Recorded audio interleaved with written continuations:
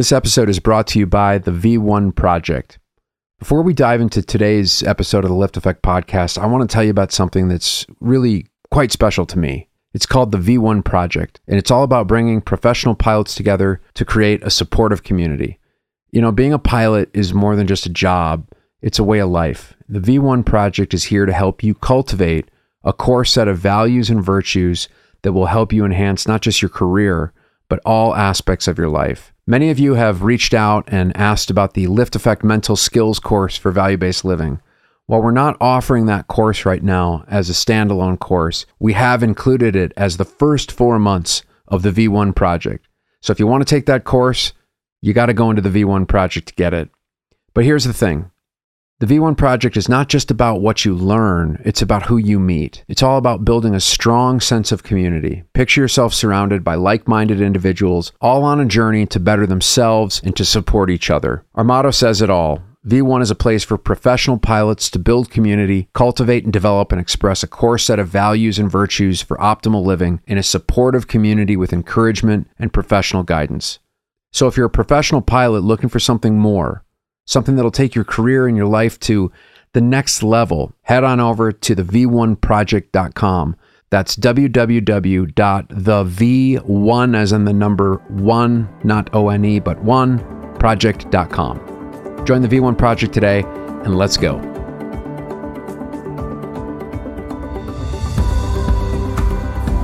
Greetings, everyone. Welcome to the Lift Effect podcast. I am your host, Matt McNeil, founder, clinical director, and director of human performance at Lift Effect, where we assist professional pilots with maintaining better mental health and optimizing their mental skills.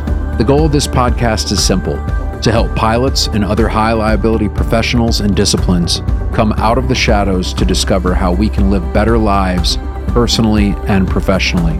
Join us each episode as we discuss various topics ranging from mental health, mental skills and performance, to business, entrepreneurship, and a few other surprises along the way.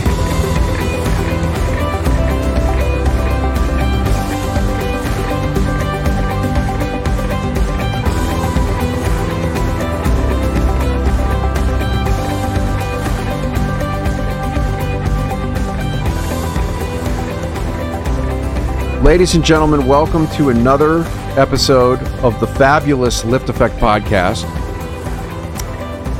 I am your co-host, Matt? I'm not the host, I'm the co-host, Matt. And I'm with the host, Carl, who is sicker than a dog.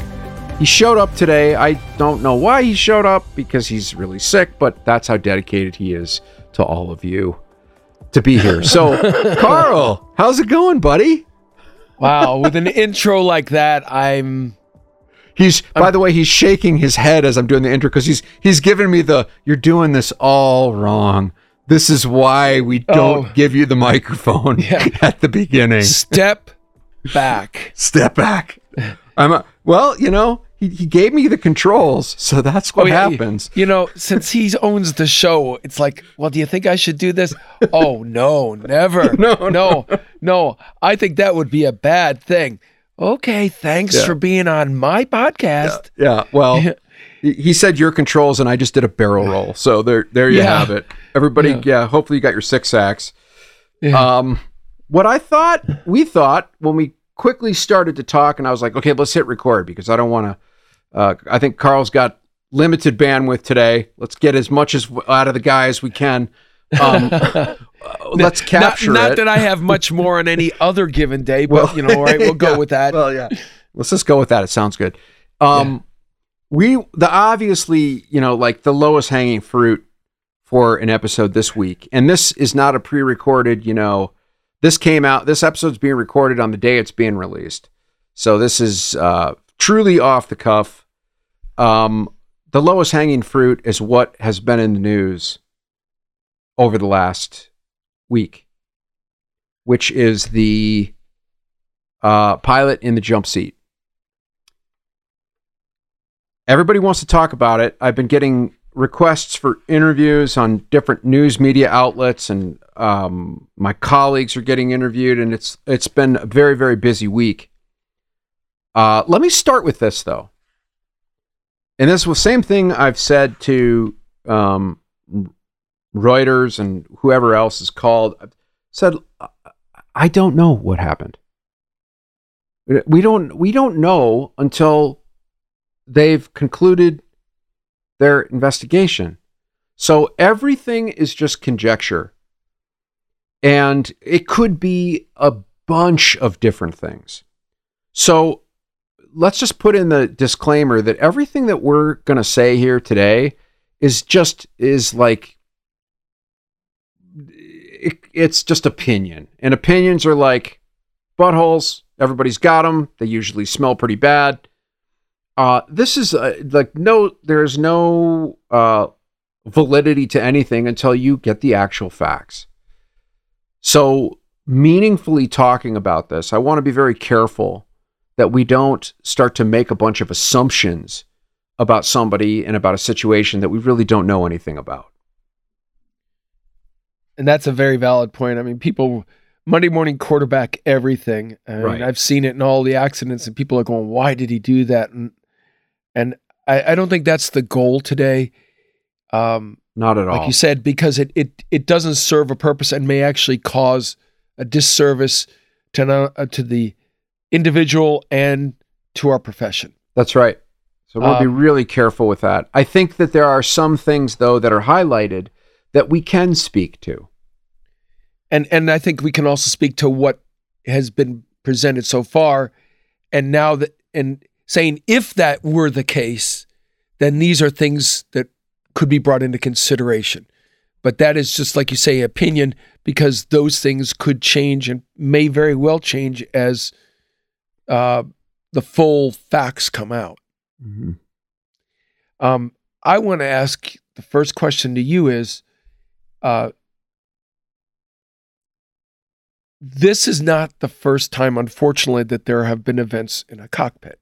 No. You know, FedEx is a good example, mm-hmm. where the guy was basically took the axe and the mm-hmm. and the spear gun. Have you gotten a similar deluge of inquiries? Is this different than any of the others? Do you notice a difference in this event versus others? Are people reacting? Is the media reacting differently? So the media reaction that I've gotten is, well, it's not so much the psilocybin. We can get into that in a minute. Because there's a lot of misinformation that's being spread around that psilocybin, and we'll clear some of that up, hopefully. But the reaction has been, well, this person had a medical that they recently renewed, and he said he was depressed for 5 months. Well, how does he have a medical if he was depressed? And this is just the ignorance of the media. They don't understand how the system works. And I'll tell you exactly what I told them. Well, one is a pilot saying I feel depressed is not a diagnosis of depression. On an 8500 form, if you read it very carefully, it says, have you been diagnosed with any of these conditions? Any of these? Pilots can't self-diagnose. So that's a really important factor. Somebody saying, I feel kind of depressed does not constitute I have a diagnosis of depression. And the medical form asks you what you've been diagnosed for, what you've been treated for. Pilots, and this is the work of our wonderful Billy Hoffman. You can look him up. He's going to be on NPR today. He's a good friend of mine. He's done all the work on healthcare avoidance of pilots. He is a physician in the Army. And pilots are extremely, not just mental health, but healthcare avoidant, meaning they don't seek help because they are worried about the negative consequences and the negative impact to their career. So there's no mystery there. That's well known, well documented, well studied, the avoidance behaviors of pilots. But just to say, a pilot says, I think I've been depressed for a few months, does not mean, you need to report that on your medical. That's not what the medical form is for. That's not what the medical form asks. Pilots are not in a position to self-diagnose. So why did this guy have a medical in his hand? And, he's reporting that he was depressed. I don't know if that's true. That's what they're saying in the papers. Well, he can say he feels depressed, but that's not a diagnosis of depression. That doesn't mean he's been treated for depression. And because of the healthcare avoidance behaviors of pilots, very likely he was not treated for underlying depression. Does that make sense? It does. So that's the first piece. The second piece is that so the question was, is this, what's different about this situation? Just has the media treated this differently? Have you gotten a different vibe? I don't know if you've been contacted in other ones, as an example. Yeah, I have. I figured you had. I think that this is different in maybe what the specifics of the situation has happened. This is a little different. I think that, there's some people have tried to compare it to Germanwings. I think this is very different than Germanwings. Extremely different than Germanwings. And, when that Germanwings happened, I flew over to Germany with a couple of colleagues as part of a think tank with Währung Cockpit, which is the German ALPA, to kind of like deal with this situation. So I learned quite a bit about what happened in that situation. That was a very rehearsed act on the part of the pilot that, if you don't remember what happened, co-pilot locked the captain out of the flight deck and purposely crashed the airplane with everybody on it. That was I think that was a very different situation than this one. This one was, a jump seater gets on a plane. He needs to ride in there because there's probably not room in the back. He's going to work or going home. I don't know what the situation was. Everything seems fine. And then all of the sudden, things erupt. And the two pilots that were at the controls were able to intervene quickly to stop whatever was happening. I think it's still very unclear what even actually happened in there. The reports say that the pilot or the jump seater tried to pull the fire handles to cut off the engine, cut off switches. And that the pilots, I don't know which one, was able to stop the pilot and then ask him to leave the flight deck, to which he did. That's a very different situation. It sounds to me like it was very chaotic. It was very confusing. It sounds like there was normal conversation between the three of them. Things seemed normal until very quickly they weren't normal. The report is that the jump seater took his headset off and said, "I'm not okay," or "things are not okay," and then reached for the handles and they were able to stop him. That's my understanding of it. Is that what happened? We have no idea. They asked him to leave. They got him out of the cockpit. He left. He did not put up a struggle to leave. He went to the back of the airplane. Seems like what's reported from the flight attendants, there was more impulsive behavior of trying to get out of a door, some sort of escape act. And then he asked them to handcuff him because he did not feel okay. And from what it says, the reports, are they right? It could be complete bullshit. We have no idea. But sounds like he was very upset himself about what had happened, was saying, "Oh my God, what have I done? I've screwed this up." To me, there's this impulsive element to this, and it sounds like very confusing. Now, here's what I will say about this. Everybody's talking about mushrooms, psilocybin.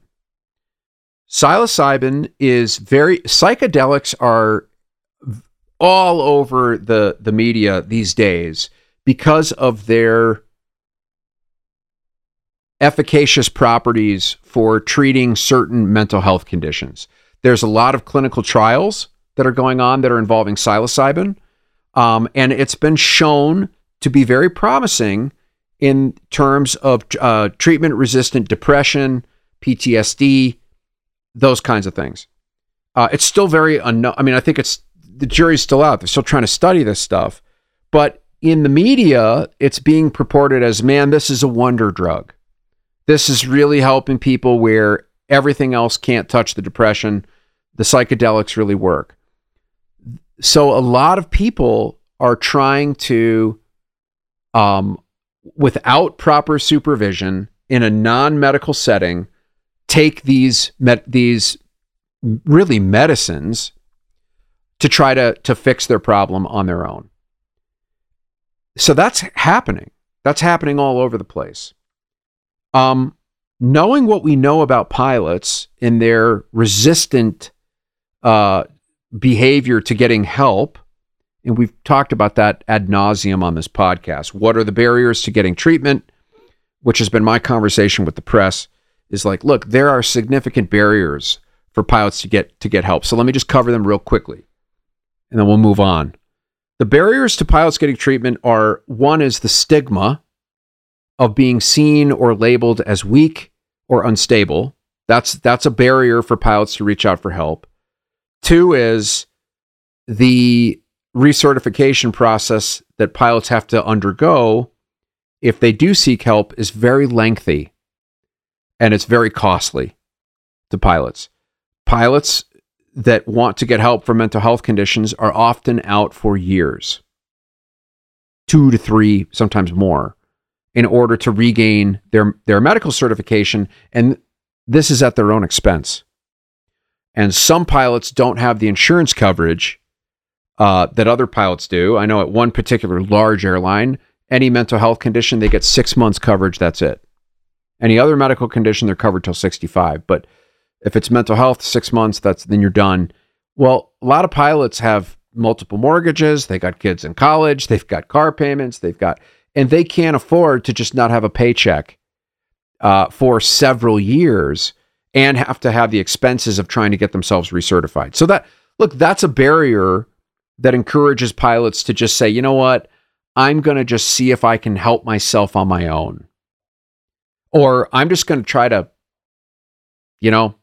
bear down and just power through it. So when somebody says they're going to, it says that somebody's using psychedelics, to me, the first thing that pops in my mind is not somebody that's going to Red Rocks at a concert, but I'm thinking, in light of the recent, all of the reports in the media about the benefits of psychedelic therapies, I'm thinking, okay, somebody's trying to help their underlying mood issues that they're suffering with. And they're trying to do it offline, outside of the medical system on their own, right? Trying to treat yourself. Some pilots use alcohol for that. That's the first thing that strikes me. When there's a self-report of I've been depressed for a number of months, okay, that seems to add, that makes that kind of make more sense of what is this sort of mushroom thing that's happening. Now, I just want to say, though, what people, there's all these sort of, jokes. Oh, he's tripping in the flight deck and because he's on mushrooms. And one is, we don't know that. The mushrooms or psilocybin is typically, you're not going to hallucinate after 48 hours of taking them. We have no idea if he took them, when he took them. Could it have been several weeks ago? Could it have been several months ago? We have no idea. But to say, oh, he hallucinated because of mushrooms, we don't know that. I'll tell you what makes people hallucinate? Not sleeping. Not sleeping. And there's reports that he's reported that he didn't sleep for 40 hours. You ever stayed awake for 40 hours? I have. you don't know what the hell's going on. And you can go into micro naps. You can start to, if you nap, you can start dreaming. You could just kind of not know where you are. Carl, you're shaking your head because I know you know I know what that feels like.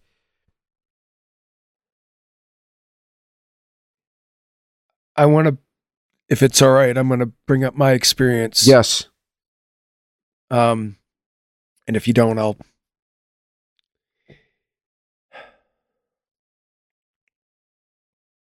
We've been doing this podcast for just about a year now.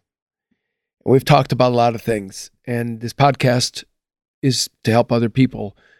And today's is not about me, but I feel maybe it's time for me to give a little bit of insight as to how and why I'm here and how it relates to today. Everything that Matt just said is true. And I felt all those things. The pressure to be the breadwinner, take care of the family, to be strong, not show weakness. Everything was fine until during COVID. And during the time where COVID was going on, we weren't flying. And during that period, I ended up getting COVID. And afterwards, I wasn't the same person. And to some degree, I'm still not. I think I'm better than I was, but not where I was. And everything was fine because I could just wait it out, hoping things would get better because we weren't flying. The first time comes around for me to go to training, and I'm not feeling right. So I call in sick. The second time around, I go, I can't do this. I've always had the statement that my family's on that airplane. And if I can't feel safe to fly them, I can't feel safe to fly anybody else. I never took meds, but I knew that what I had been doing, and I wasn't getting sleep. I was getting horrible sleep. I knew that I wasn't able to solve this problem. So, and I knew what the implications of this decision was, that I would be down for an extended period of time. And unfortunately, it did cause that, and it's been coming at a financial cost. But I went to a doc and started down that path. It was a very humbling and very life-changing decision because it affected so many things. It's impacted my marriage. Fortunately, I have a wife that's amazing and has stood by me. It's affected friendships. It's definitely affected my finances. This is such a difficult decision to make.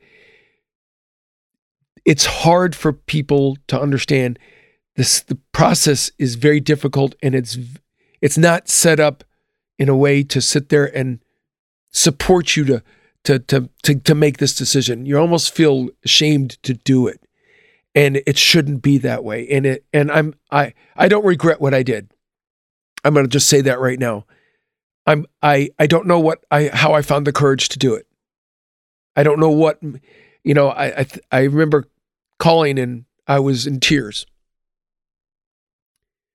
but I wouldn't change it because I couldn't live with myself being in the cockpit and putting 266 people plus the crew at risk. That is something that was infinitely worse. So, depression is, it's a demon, and it's hard to deal with. And that's not something that somebody can go, okay, well, if you do A plus B, you'll get C. It's a very long process. It's a trial and error to some degree. Some people are able to rebound very quickly, and other people, I think it's a life. They'll live with it for the rest of their life. Yeah. Yep. And to the ultimate. It takes their life. So I just wanted to share that only because I can only empathize with this person. The only thing that I did differently than he did, it appears, was I may not have self-medicated like he may have in some way, if that is what he did. Yep.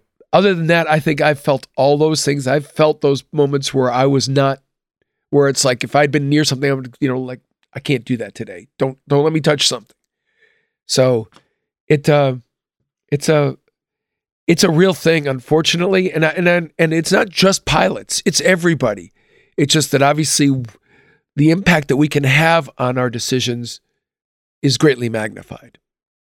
I just wanted to share that. Yeah, I appreciate that. I it's a real thing, and we don't know what was going on, but there could be any host of reasons why somebody might impulsively do something. Whether it was intentional or not, we don't know enough. But what I'll tell you this, when people are not sleeping and they, fall asleep, they can start seeing things, they can start hallucinating, they can start forget. It's like you lose touch with reality a little bit. And I'm not saying psychosis. You just make poor decisions. Well, make poor decisions and make decisions that don't make any sense. Yep. And they don't even realize what they've done. And so, this is a horrible thing. This is a horrible thing. Now let's get at some deeper stuff here. We have a culture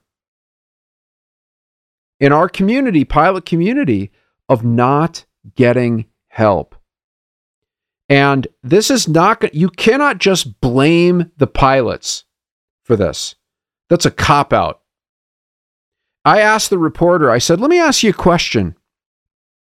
If you didn't feel good, you were a little sad or depressed or anxious, would you go get help if it meant A, you're not going to be able to work for the next 2 to 3 years, B, you've got a 50-50 shot of whether you're going to be allowed to go back to work, and C, you're going to have to pay a ton of money to be able to prove that you can go back to work?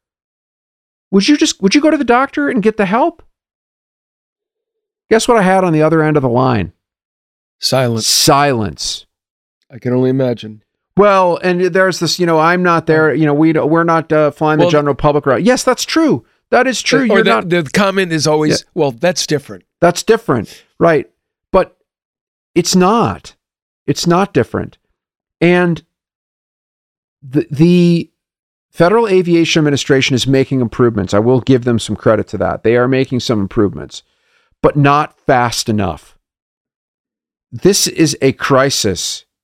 This is going to be, I'm worried this is going to be happening more and more. Why?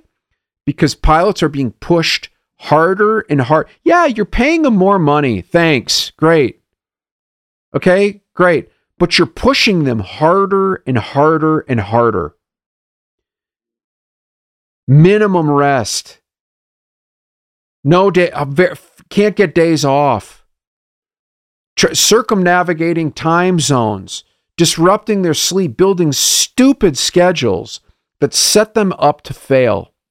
And most importantly, not allowing them to get help without massive repercussion to the pilot. I'm going to say it one more time. You are not letting them get help without massive, unreasonable repercussions to the pilot. It's got to be a win-win. It can't be a win-lose. That's the basics of business. If it's a win-win, everybody wins. Everybody's happy. If it's a win-lose, somebody gets screwed. Yeah, it's not even a win-draw. Not even close. And so, what are things that could be doing? Increase the number of medications that are allowed. They all have the same side effect profiles. When I I was in Pittsburgh, spending time with my dad and lots of people that are involved in my family in the medical community.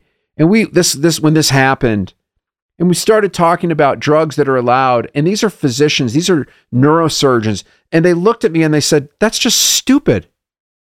They don't allow that. They only allow this and that. They make you wait 6 months. And it's a 9-month, 10-month process to get. Well, of course nobody's going to get help. That's just stupid. It defies science. So this situation is just really unfortunate. And as the general public, yeah, I don't blame you for being scared. I don't blame you for being worried. I'm worried too. Well, let me ask you a question based on what you just said, to clarify it. Do you feel, and I think I know the answer, but I'm going to ask you it this way. Do you feel like the general public is put in any greater risk by having a larger number of these drugs approved for use with a valid medical so that they could fly?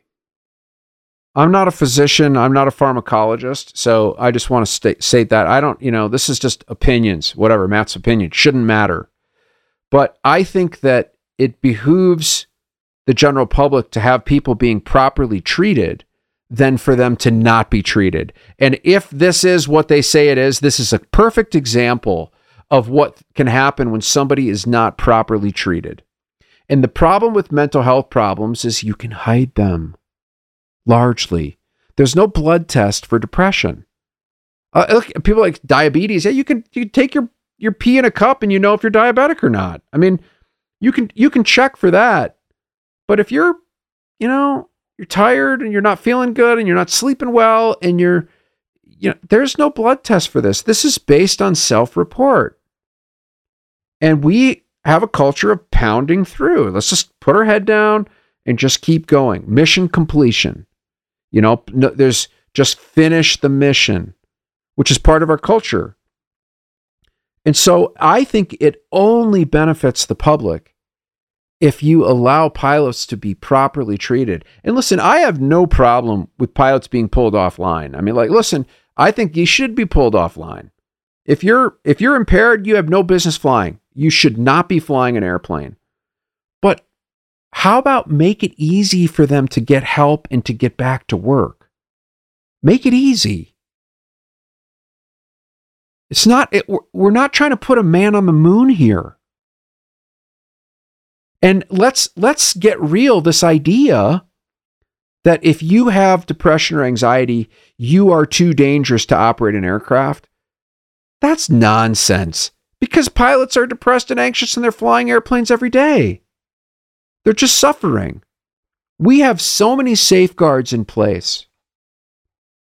And this is why you shouldn't go to one pilot, by the way. This is a great example of why you should not go to one pilot. If you just get that off the mind. There's no place for that. German Wings proves that. If the captain out of there, you got one pilot. There is no place for that. Even with automation and all that is absurd. There is no place for that. But make it easy for a pilot to reach out and get the help that they need and that they deserve, and quite frankly, that the general public deserves. But saying, you are public enemy number one if you have depression or anxiety. Well, guess what? If that was the case, planes would be crashing all the time. They'd be bending metal. Because if you think that pilots are not having mental health problems, and if the ones that are calling themselves out every day and they don't go to work, you're fooling yourself. You're fooling yourself. Let's get real about this.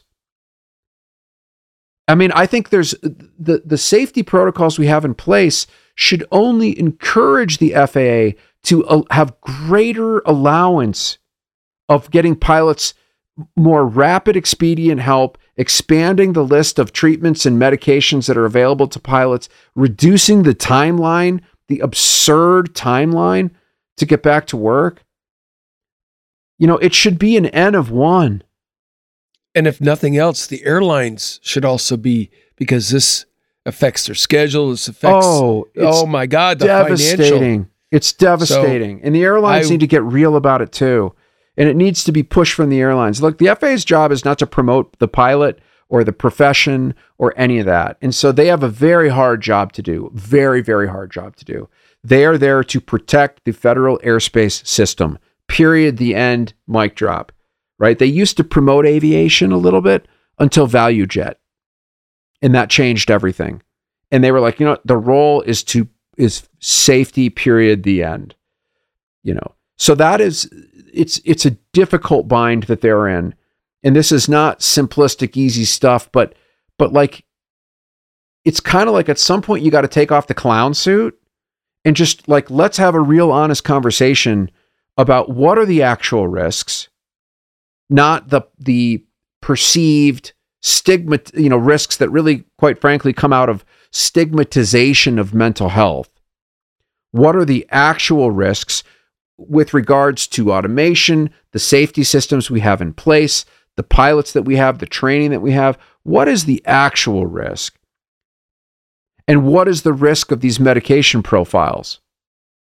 And maybe coming up with more sensical ways of evaluating pilots individually to see how they respond to different types of therapies.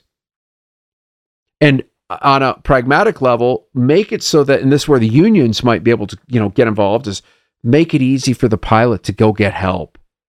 Make sure that he's covered.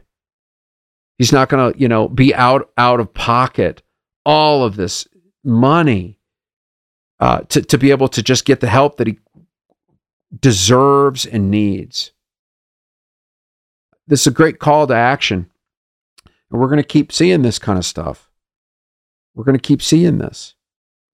It's just, unfortunately, it's a numbers game. The number of pilots in the U.S. alone has skyrocketed. The number of flights. Yep. It's like, so it's, all things being equal, percentage-wise, even if it's a very low percentage, it's still going to add more people just because there are more out there.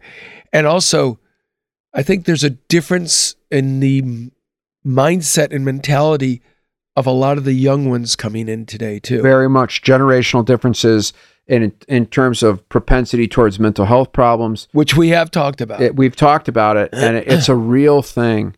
And you can blame them and say they're weak, and that's just pushing stigma. There's just differences. Exposure to social media, exposure to constant inputs of information, the pressures on these kids, the poor economic situation that many of them are facing, lack of opportunity. I mean, you can't, pilots, guess what? You want to move to Denver? You can't buy a house here because everything is $2 million. It's, the landscape has changed, and we've got to really start to take a look at this stuff, or we're just going to keep playing this cat and mouse game, and something very bad could happen. I mean, I think that these are outlier events. I'm not concerned about the jump seater that tries to grab the fire handles. I mean, I'm concerned about it, but that's not what worries me. It's the day in and day out slog so many of our colleagues are facing because they're not getting the treatment that they need, and they're just trying to power through it. And they end up calling out sick a lot. They end up calling fatigue a lot. They end up having personality issues, conflicts with others. That's draining on airlines and HR and pro stands. And, that's where the damage is. It's not the outlier event. It's the day in and the day out of untreated mental health and mental performance issues that pilots are facing and enduring. And they're trying to scale the barriers of being able to get help. That should be the concern. And I think that might decrease some of these outlier events if you change the culture around reaching out and actually getting proper treatment, getting help. I agree. You can only hope that this doesn't go the opposite direction and become more draconian, which unfortunately could happen. I hope that it doesn't. Well, if you take away jump seating, you're going to shut the industry down. It's. Or what I guess I'm saying is take a harsher view towards the medical aspects of your medical license and make it draconian almost. I think with I hope not. I think with the federal air surgeon that we have, I think that's very unlikely. I think with the, under that direction, of Dr. Northrup, I have faith that they are not going to go in that direction. I think that they are going to go in the other direction. I'm very hopeful of that, just based on what I'm seeing. They're trying, and they're doing a much better job than any other administration has done. But yeah, that is a risk. It could, it could be some sort of reactive, congressional-driven initiative that could go in the wrong direction. An overreaction, like you say. I'm glad to hear that, because I know you've said that about her before. Mm-hmm. But I just, whenever things like this happen, you just, like you say, until it's all comes out, you just don't know where it's going to go. Don't know where it's going to go. But I just want to say to this poor pilot and his family, I have nothing but compassion and love for him. And nobody deserves to go through something like this. I can only imagine how awful all of this is for everybody involved. And I will say that all the trials and tribulations that may come, to be strong and stay unified together, because you will come out of it on the other end. And at the end of the day, God willing, and everything goes the way one hopes, is that you'll get the help and the treatment that you may need to be able to get back to where you were. It's because I can't, the thing that people I think sometimes miss is that this wasn't something that the pilot did just because they wanted to do it. This wasn't, you could make the argument, oh, well, if he did take something, oh, he took it. He or she didn't choose to get to the point where they would contemplate something like that. So, and anybody that thinks that can't happen to them, like I said, kidding themselves. They're just fooling themselves. And they're probably don't even realize how many people around them on any given day That's right. are like that. And some people are very, like you said, very, very good at hiding it. Yes. So we've got to change the culture. We have to change the culture. Well, Carl, I think based on your sniffles, and Carl's had the flu, so he really needs to go back to bed. I think this is a good place to stop. Carl, what's your one thing? Since we switch roles today. Oh, God. That's a hard one, because there's several thoughts going through my head. Choose one, man. When you joined to become an airline pilot, or specifically, you knew what was out there. You knew what the rules were. You know what the playing field was and is. We may not like everything that happens and like everything the way it is, but we need to work within it. And however, I hate to say this, it's going to sound very cruel or very cold. However difficult it is, when we need to make the decision to get help, get help. I understand there are very life-changing consequences that come with it. But that's part of the deal, that when you join to become an airline pilot, it's no different than having a check ride and having the FAA jump seat and they pink slip you. You're guilty until proven innocent. It doesn't mean that you are guilty. He just thinks you are. And you have to prove you're not. And it takes months and months sometimes to get in front of the FAA court, because in the interest of public safety, you're guilty until proven innocent. It's no different. Do the right thing and get help, because that's the quickest way to be better for yourself, for your passengers, for your family. That sounds cold, but it was a hard thing to do, but I don't regret what I did. Yes. And I think most people, once they do it afterwards, they do feel better. Even if they have to live with the consequences, they realize that was the right decision. It just took a while to get there. Just get there sooner, is what I'm saying. That's it. I think it's a great close. We appreciate everybody that's listening to this. We appreciate this community. We appreciate the growing community. We do this for you. This is for 100% for you. We deserve it. We deserve, as a community, we deserve more. We deserve better. And it has to start with what we choose to do, not with what anybody else does, not the regulator. It's what you choose to do. And so it starts with you, and that's why we're here. Hit the like button if you can. That it has a huge amount of weight in terms of how much visibility we get. And we will see you next week, which will embark our 1 year anniversary of our podcast next week. We've been here for a year. So we couldn't do it without you. Couldn't do it without your support. Info. No, what is podcast it? at lifteffect.com. Podcast at lifteffect.com. Don't listen. That's the only reason he has me around. It's like, I know. I can't get anything straight. Podcast at lifteffect.com. Info at the V1 Project if you're interested. Incredible community that's growing. We'd love to have you. We'll see you next week.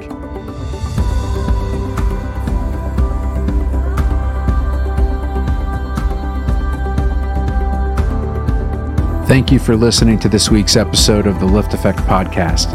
If you want to dive deeper into this episode and every episode, go to our website, lifteffect.com/podcast. If you're enjoying the show, we would love it if you'd follow us on Spotify and rate, review, and subscribe on Apple Podcasts. We really appreciate your support. You can find me on Facebook, Instagram, and LinkedIn, all with the ID Matthew McNeil.